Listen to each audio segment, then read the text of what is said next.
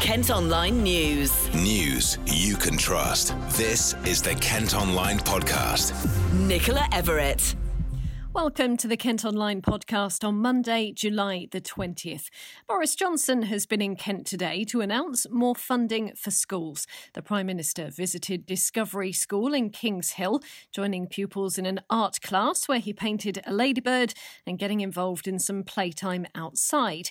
Well, as part of the £4.8 billion package in the first year, each secondary school in the country will get around £5,000 per student, and there'll be £4,000 per primary pupil. Here's what the PM had to say. We're putting a record amount into schools, I think about £14.5 billion package, and we're fulfilling the promise we made in the manifesto to make sure every secondary school pupil gets at least £5,000. In fact, we're going further than that, £5,150 per pupil, and every primary school pupil gets £4,000. That's what we said, £30,000 starting salary for every teacher. We're delivering on our manifesto commitments. We want to see every school in our country get the funding it needs. And can I just say, it's wonderful to be here at this Discovery School in Kent, talking to pupils and teachers, many of whom have kept going throughout the pandemic. And you've got schools now back, some classes back at 97%, and I really congratulate them on that. But also pupils and teachers who have kept going, kept learning, kept teaching throughout the whole crisis. So it's absolutely wonderful to talk to them today and to thank them for what they've been doing. While at the school, Mr Johnson was also asked about progress being made on a vaccine for COVID-19. As you know, there are about 100 different inquiries, different scientific ventures out in the field now. The UK has got some world-leading scientists engaged in this, as the Oxford programme, where we've secured 100 million doses already. What we're saying today is we're investing also in a couple of potential vaccines, one French, one German, 90 million doses that we're going to be investing in there. But I'm hopeful. I got my fingers crossed, but to say that I'm 100% confident that we'll get a vaccine this year or indeed next year is, alas, just an exaggeration. We're not there yet. If you talk to the scientists, they think the sheer weight of international effort is going to produce something, and they're pretty confident that we'll get some sorts of treatments, some sort of vaccines that really make a difference. But can I be right now? Can I tell you that I'm 100% confident? No. That's why we've got to continue with our current approach, maintaining the social distancing measures, as you've seen in this school, where they're doing an amazing job. We've got to continue to do all the sensible things, washing our hands, all those basic things, wearing face masks in confined spaces like on public transport or in shops, all those basic things, and then we'll continue to drive the virus down by our own collective action. It may be that the vaccine is going to come riding over the hill like the cavalry, but we just can't count on it right now.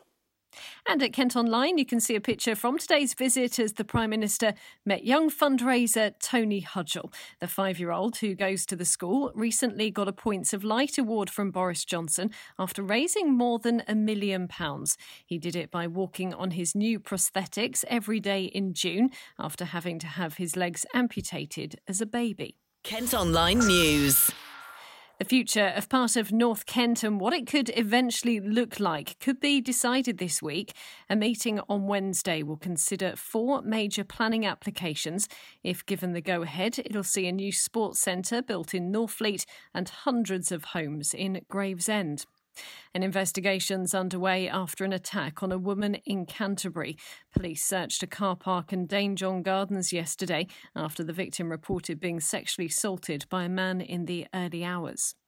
2 people have been arrested after a man suffered injuries to his face and chest when he was punched and kicked in Ashford. The victim reported being attacked by 4 men while walking in an alleyway near to a field in Norwood Gardens last Friday. Now, a family from Sevenoaks have raised more than £200,000 to help get their 4-year-old boy a potentially life-saving cancer vaccine. Liam Scott was diagnosed with neuroblastoma just over a year ago, one day after his mum Claire gave birth to her second child, Kylie. We were shocked, and I remember holding Kylie in my arms and I was listening to the diagnosis, and I couldn't believe it. Our world literally shattered. It's been a year of grueling treatments. He's had chemotherapy, a 6.5-hour operation to remove the tumour, a bone marrow transplant, high-dose chemo, radiation therapy, and now he's on immunotherapy. When he was diagnosed, he was given a 40 to 50% chance of survival, and there's a high relapse rate. So if this cancer does come back, he has a 10% chance of survival. So it's been very traumatic. He's had various treatments here in the UK, but now his parents are set to take him to New York for a groundbreaking clinical trial which could stop the disease returning. It costs £232,000 and the family have now reached that target. Any more funds raised will go towards further treatment for Liam and other children. Plans to open a homeless centre opposite a primary school in Margate have been criticised by parents. The former Royal British Legion Club on St John's Road could be converted if it's given the go-ahead, but its location near Holy Trinity and St John's C of E Primary has been described as the worst possible place. Police are looking to identify a man caught on CCTV after a woman was left with a cracked skull and broken collarbone following an attack. It happened in Sidcup in May, but police were alerted after being called to a property in Dartford in the early hours of the following morning. It's believed the man in the footage at Kent Online was involved in the assault. 6 Travelodge hotels have reopened in Kent. The sites in Ashford, Canterbury, Gravesend, Sittingbourne and Chatham have extra safety precautions in place. It marks the company's halfway milestone of bringing all of its 573 hotels back into use. Meantime, the owner of a Kent holiday park says he hopes their fortunes are turning around as more people embrace the idea of a staycation this year. Henry Cooper runs Elmhurst Caravan Park in Eastchurch on the Isle of Sheppey. He only bought the site last November and managed to open for just 2.5 weeks of the season before being told to close due to the pandemic. But he says things are starting to take a turn for the better. To start with, it was very scary. None of us expected, I suppose the whole world didn't expect what happened, and it was a frightening situation, not just physically for us, but for the economy as well. So it was very worrying times because we didn't see any end to it. But there was light at the end of the tunnel because we're taking all the positives we can from it, because a lot of people now want to stay at home, and our phones have been off the hook since we've been back open. Sales have been great, and yeah, it's really busy. So it's the industry seems to be coming back to getting back on its feet a lot quicker than we thought. And like I said, phones are ringing, people are coming through the gates, we're selling, and it's very, very positive at the minute. There's a real good vibe about. People don't want to leave the country, so the staycation is the new vacation, and yeah, it's good, it's positive. Kent's MPs have written to the company in charge of running the trains in Kent, urging them to bring in a flexible ticket plan for commuters. They say the current season ticket system doesn't mirror what's happening in the workplace, with many bosses offering work-from-home plans. And this week marks 8 years, would you believe, since the Olympic torch made its way through Kent ahead of the London Games.